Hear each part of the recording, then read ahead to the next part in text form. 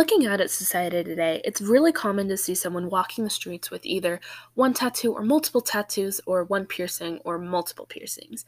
It's really common in today's society, whether it's as simple as an ear piercing or a nose piercing, or tattoos like just one on your shoulder or one on your forearm, or multiple ones all over your body.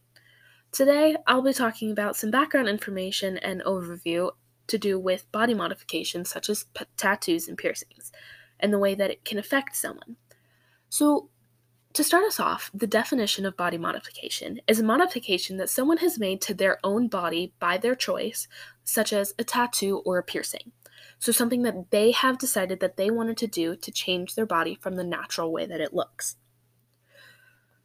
So, for some statistics, body modification can happen anywhere in the world. No matter where you are, you're more likely to see it. It doesn't really depend on a certain country that you're in. You're going to see this more likely because it's everywhere. For some statistics, 10% of adults have piercings, and 30% of Americans have at least one tattoo.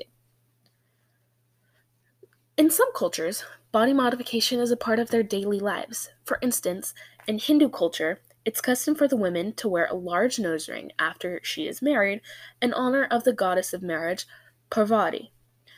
But someone's self-image or body modification doesn't always have to come from their culture or religion. Some people choose to do body modifications on their own accord.